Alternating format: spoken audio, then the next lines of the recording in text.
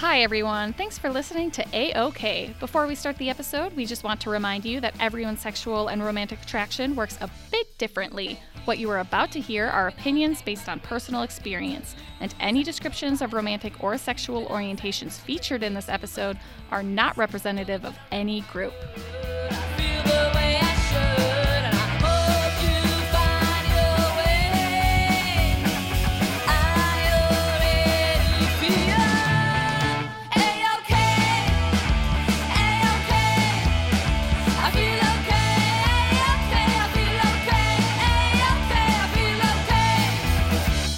Hello friends and welcome to A-OK, the podcast about people on the aromantic and asexual spectrums. I'm your Airways host, Courtney Lang, and joining us today is S, who is a voice actor.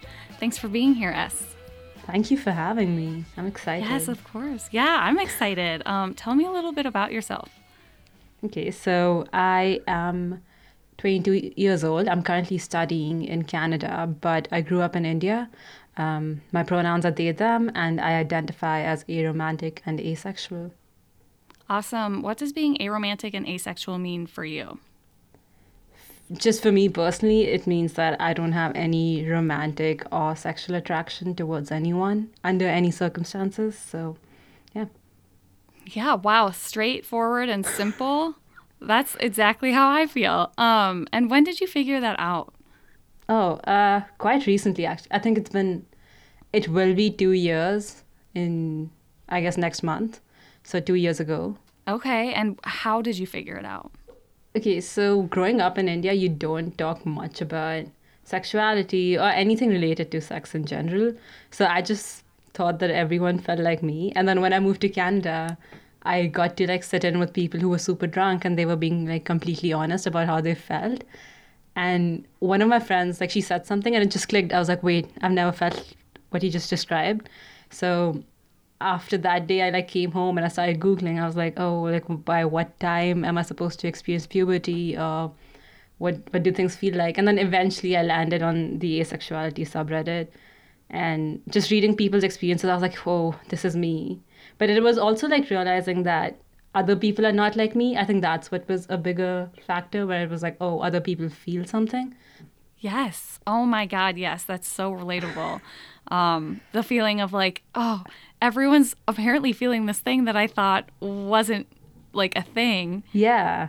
Did you kind of go straight from assuming you were straight to figuring out you were aro and ace, or was there some discovery there? Did the split attraction model help you at all? Yeah, it did. So I remember my first, I guess the biggest hurdle was just to sit down and ask myself, am I even straight? Because I at that time I was I don't think I am.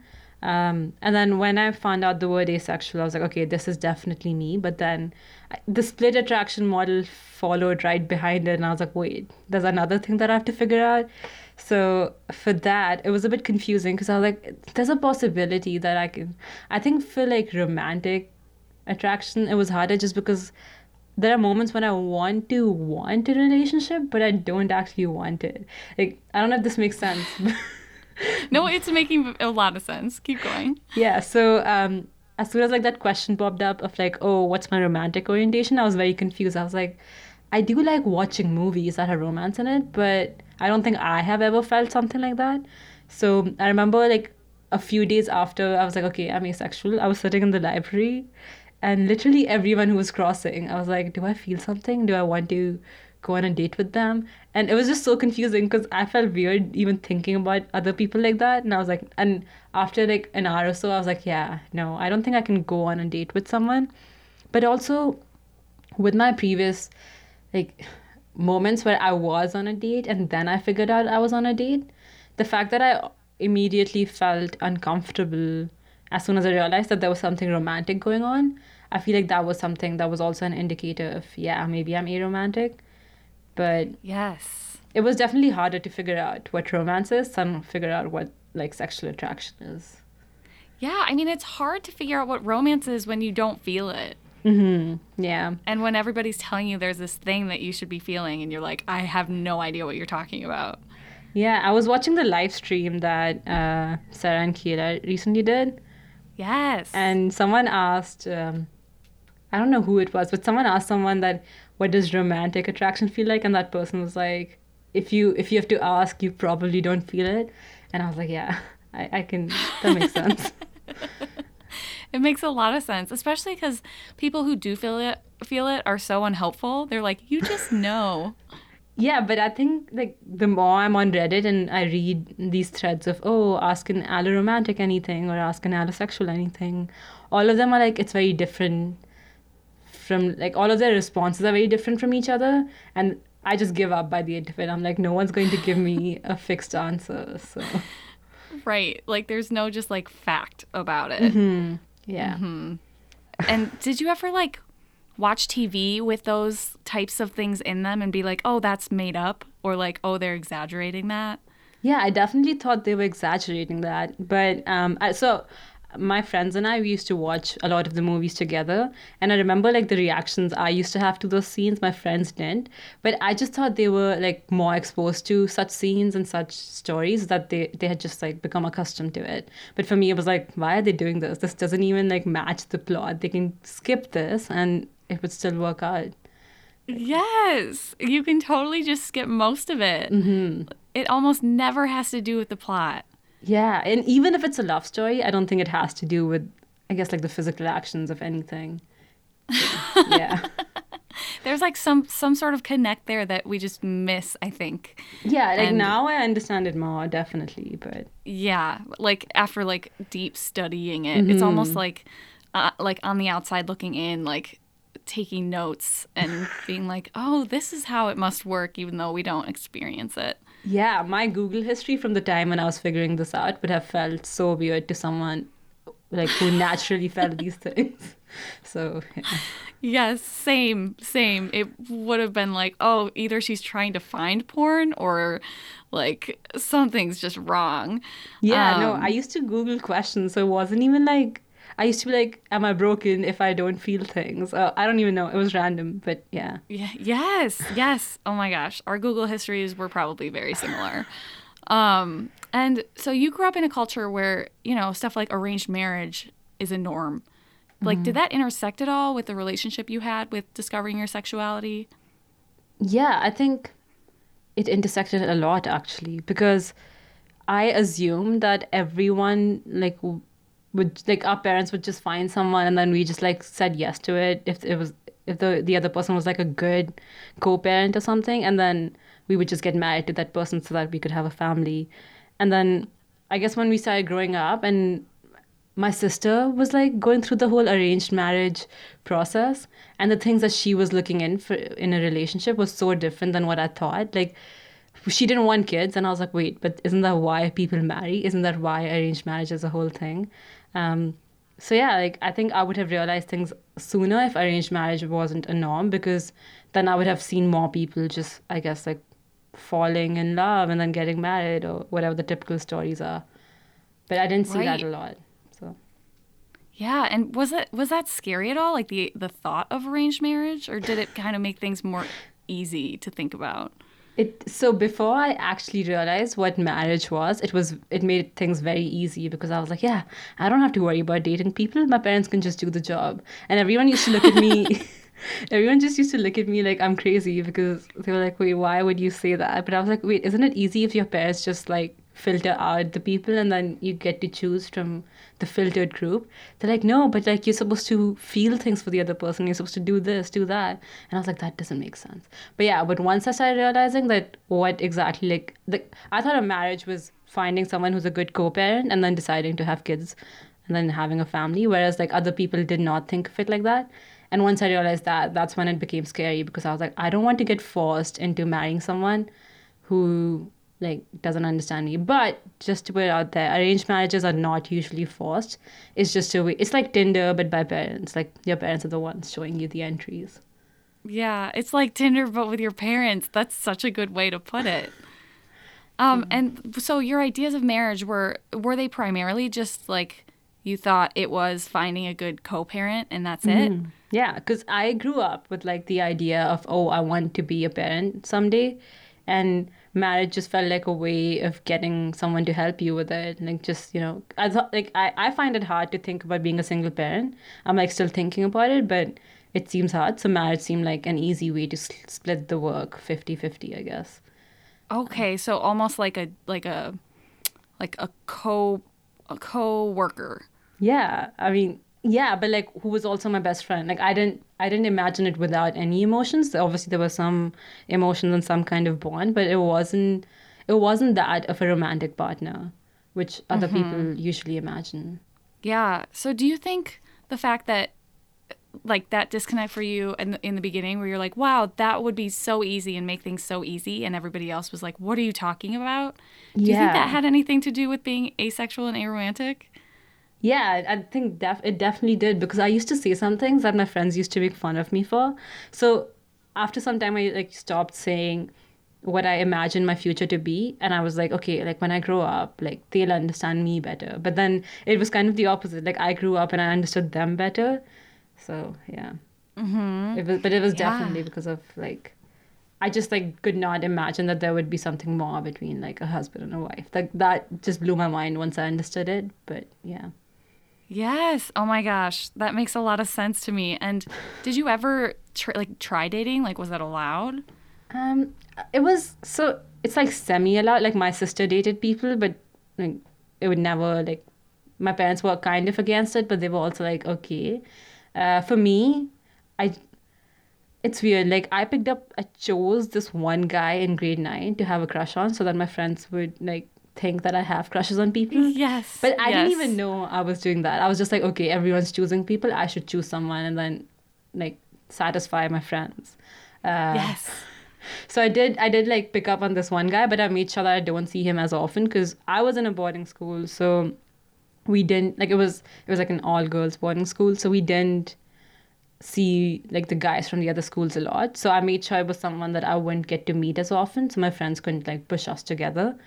And then I just like chose that guy in grade 9 until grade 12. It was perfect. Like my friends believed it that I liked him, and no one pressured me. Yeah, so it worked out pretty well. But then once I came to university, I would end up on dates somehow and then realize I was on a date. Like I would be on a date and then I would be like, oh, this is a date. So Yes. that was a bit awkward, but I realized that as soon as I understood that it was a date, it became something that I didn't want. I thought I was hanging out with friends, like as friends with people, but it wasn't that. And then it became uncomfortable. Yes. Oh my gosh. I'm just saying yes, yes, yes to everything you're saying because everything you're saying I have gone through too. Yeah. Like the oops, I'm on a date and like, oh, I'll just pick somebody because everybody else has somebody. Yeah, and that's why I feel like representation is so important because I felt pressured to even take these actions or like I kind of felt pressure to even like being on a date with someone, but then I was like, I like this person, but I don't like this concept. Yeah, yeah. Like you like the person, but you don't like them enough somehow. Yeah. Yeah. It's hard Yeah, to it's kind of, explain, but it's like there's some boundary which I can't like even imagine going beyond because I'm like, no, that doesn't make sense. yeah. Oh my gosh, yes. That's so relatable. It makes sense to me. So That's good to don't know. worry. Wow. I'm just like getting shivers on how relatable this all is. Um, Going off the romance thing, like have you ever thought about like a QPR, like a queer platonic relationship or queer platonic partnership? Yeah, I have. So so I think my idea of marriage was very similar to a QPR. Um, but now that I'm actually thinking about it, I don't know. Like now, when I actually imagine living with someone or being just more than friends with someone, I don't know how comfortable I would be. But I think I'm willing to experiment just because I think one thing I do want with someone is just to have that relationship where it's not where you don't have any boundaries. Like whatever you think of, you can just say it out loud without making it go through the filters. And I think I can have that with my friends, but I think having that with someone who you spend a lot of time with and who you have some sort of commitment to might just be, I guess, a bit more precious. But then again, like, I don't know if this is all coming from what the media is trying to sell us, like, oh, you should have someone who you're exclusive to or something like that. So I have to like dig deeper and figure that out still. Yeah, and are you still expected to get married? Like, are your parents still expecting you to get married? Uh, yes. So I've tried to come out to my parents, but I haven't used the word asexual just because there's no word in Hindi for that. And also I wouldn't know like if I use that word, would they even get like what that means? But yes, so I've told my mom about like how I feel, and her answer was that, oh, you're too young. But then again, like I think she tried to understand it because she did ask me follow-up questions. So it kind of made me think that she tried to understand it, but she's still like holding on to the hope that I would get married. So I'm assuming there's just like a lot of pressure for marriage in India. Yes. So I'm about to graduate next year, and I am very scared about it because as soon as you graduate, everyone just starts asking you, "Oh, when are you getting married? When is this happening?" So I actually considered like studying a bit longer just so that I could avoid those questions. But then I was like, eventually I have to get out of this. So yeah. Right, you can't go to school forever, I guess. Yeah, that's sad. And you mentioned you wanted kids but weren't sure about the whole single parent thing. Do you still want kids now? Yes. This is something that's been super confusing because the more I grow up, I think the more I'm doubting, like, oh, what if I can't even be a good parent? And then I'm also realizing what it means to be a parent, like how many responsibilities you have. So I still want to be a parent in some capacity. But again, like being a single parent seems like I just don't want to not be enough for the child. I feel like that's just Right. hard. And also with all the gender stuff coming in, I feel like I wouldn't know, like I need to figure out where I am there before I can like be a parent and figure out what the kid should call me and all of the things that come with it. So yeah, this is something like that's on the side that I slowly try to figure out, but then I move away from it once it gets too stressful. But yeah, it's definitely something I want to actively research and see what happens. Yeah. And you mentioned in your interview survey that there's an intersect for you between discovering your gender identity as well and like Yeah. experience sex repulsion. Did you want to talk about that a little bit? Yeah, so I'm AFAB. Like I was assigned female at birth, so obviously I grew up like very, I guess like the social norms that I was taught were very like female oriented. Especially if you grew up in India, there are very strict lines sometimes. Um, but then once I learned that I could even like allow myself to think that I'm not a girl, one thing that I was super confused about was that the fact that I feel uncomfortable with certain parts of my body, is it because that they're seen, I guess, in a sexual way by others, or is it because like I'm actually uncomfortable with them? And it took me a very long time to just sit and I guess dissect that. And finally, I was able to figure it out just because I was like, okay, imagining if I'm alone in a world, would I still be uncomfortable with this? And the answer was yes. And that's how I was able to separate it out. But the fact that I was like repulsed by even someone thinking about me in that way, I thought that maybe that's what was making me so uncomfortable with my own body. But eventually it wasn't that. But it was just like so confusing to separate those two out. Yes. And oh my gosh, I've done that exact exercise of if I was alone in the world, would this still be how I would be acting? And is that still how I would feel pressured to be? Wow. And are there aspects of your Indian identity that intersect with your orientation and gender identity? Yeah. So with gender, definitely, even like the language we speak in India, mostly all of them have like gendered words, similar to Spanish, I guess, where like girls are supposed to use a certain set of vocabulary and guys are supposed to use another. And just even that, like I remember growing up, I had a struggle with it because I used to choose like the male way of speaking about things, and my parents would have to correct me. And then with like the asexuality bit, just the fact that in the Indian culture, it's like a taboo to speak about sex. It was very easy for me growing up, but then once I realized that the taboo doesn't last between friends, like you have to, I guess, contribute to the conversations, then it was awkward because I was like, I don't even know what to say. And it was also hard for me to accept that I'm asexual because I was like, what if this is just me being repressed because of the culture I grew up in. And then again, I had to do the exercise of, okay, what if I was alone? Like, would I still feel this way? But yeah, I think like just the fact that there are so many rules that we have to follow, it almost confuses you because you're like, are my feelings because of how I've been trained to feel, or is it actually how I feel? So yeah, definitely that. And then also like movies didn't show much when we were growing up. So I didn't even think much about it till I actually started watching like English movies. And I was like, oh, this is weird. Why does this happen? But yeah. Yeah, and was there difficulty there parsing between the like figuring out your gender identity and your orientation? Um, so yeah, because okay, so when like I went to a lot of like subreddits which are for trans people and for people who are questioning if they're trans or not. And one common question that people would ask me was that if you're in a romantic relationship, what role do you imagine yourself playing? And I think it was hard for me because I was like, I can't imagine myself in a romantic relationship. So I don't think I can imagine myself playing any role in it. And I think that's what kind of made it harder because for everyone else, it was much easier. Like I've talked to people who are like, oh, I like girls, but I like them as if I was a guy. And I was like, oh, but I don't even think about liking someone else. So I don't know how I can even explain what I feel. When did you start like trying to parse that out? Like how old were you? So with the gender stuff, now that I look back, I feel like I'd just been ignoring the signs forever. But with asexuality, I remember thinking that, oh, there should be a sexuality where no one feels anything towards someone else. But I don't remember if I ever said that, oh, I am like that. I think I was just thinking like, oh, if this exists, then there should be someone who doesn't feel anything towards anyone.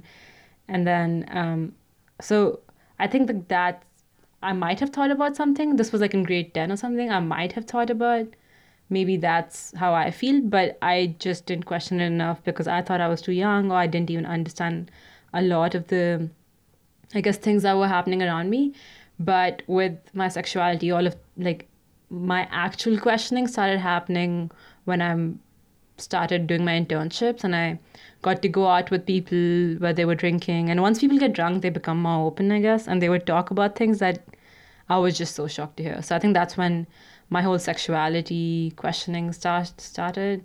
But gender came much later because I started attending LGBTQ plus events, and that's when I met people who were trans. And one day I remember someone just said something and it clicked. Like I think someone was like, oh, when I put on makeup, I feel like I'm like dying inside. And I was like, oh, that's me.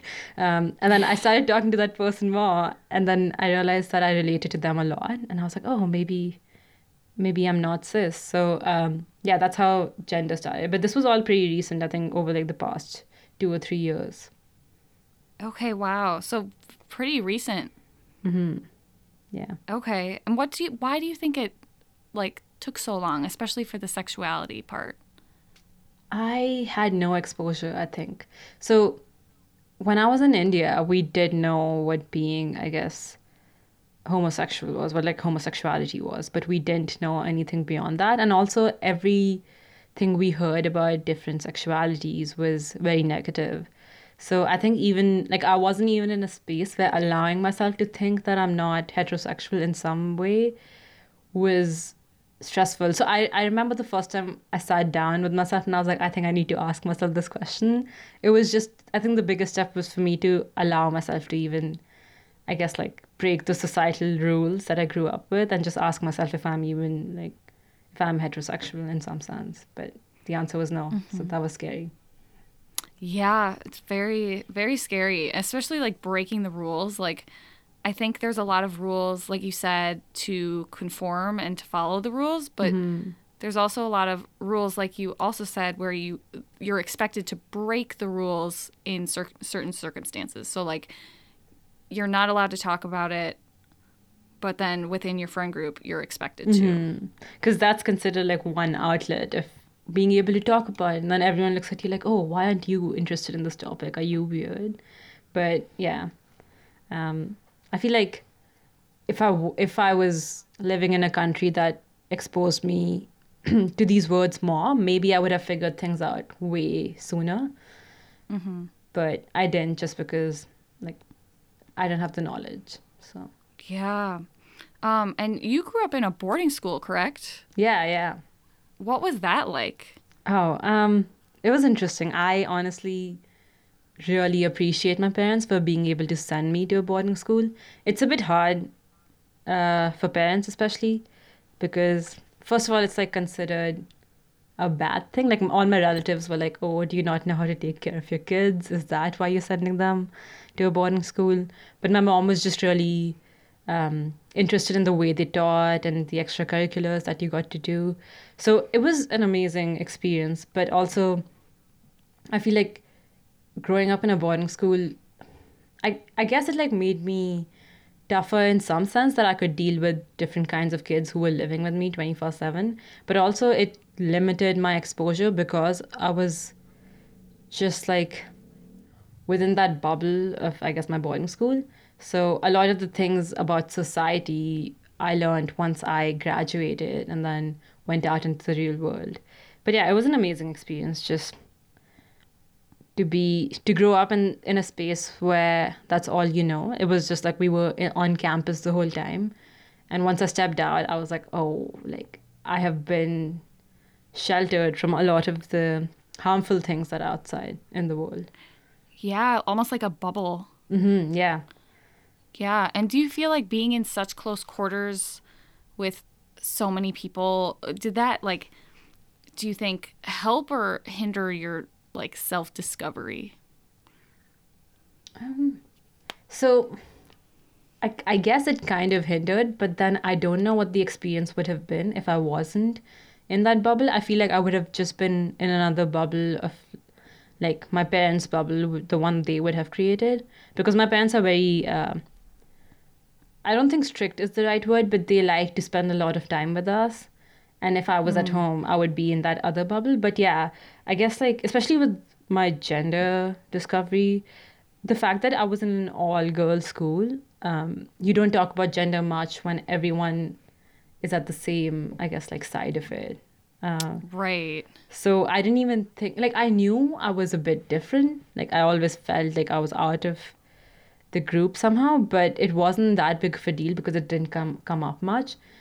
It only came up when we stepped out of our school and went into like some other school, and then I felt like I related more to the guys in the group than my friends from school.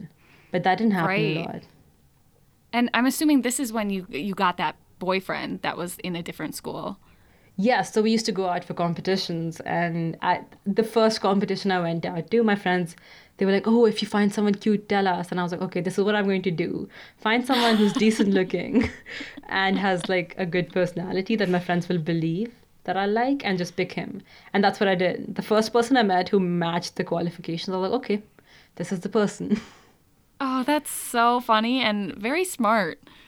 Yeah, but I didn't know other people didn't do this. So that was like mind blowing when I realized that other people actually had crushes on people and they weren't just saying that. So yeah. Yeah, Some what did you think that meant, like having a crush? I just I just thought it's someone you chose to like. Like I thought okay, you're supposed to like someone because that's what movies tell you to do. So you're supposed to go around and see who makes sense to be your close friend and you can call him your boyfriend. Also, like one of my criterias was someone my parents would like. I don't know why that was my criteria.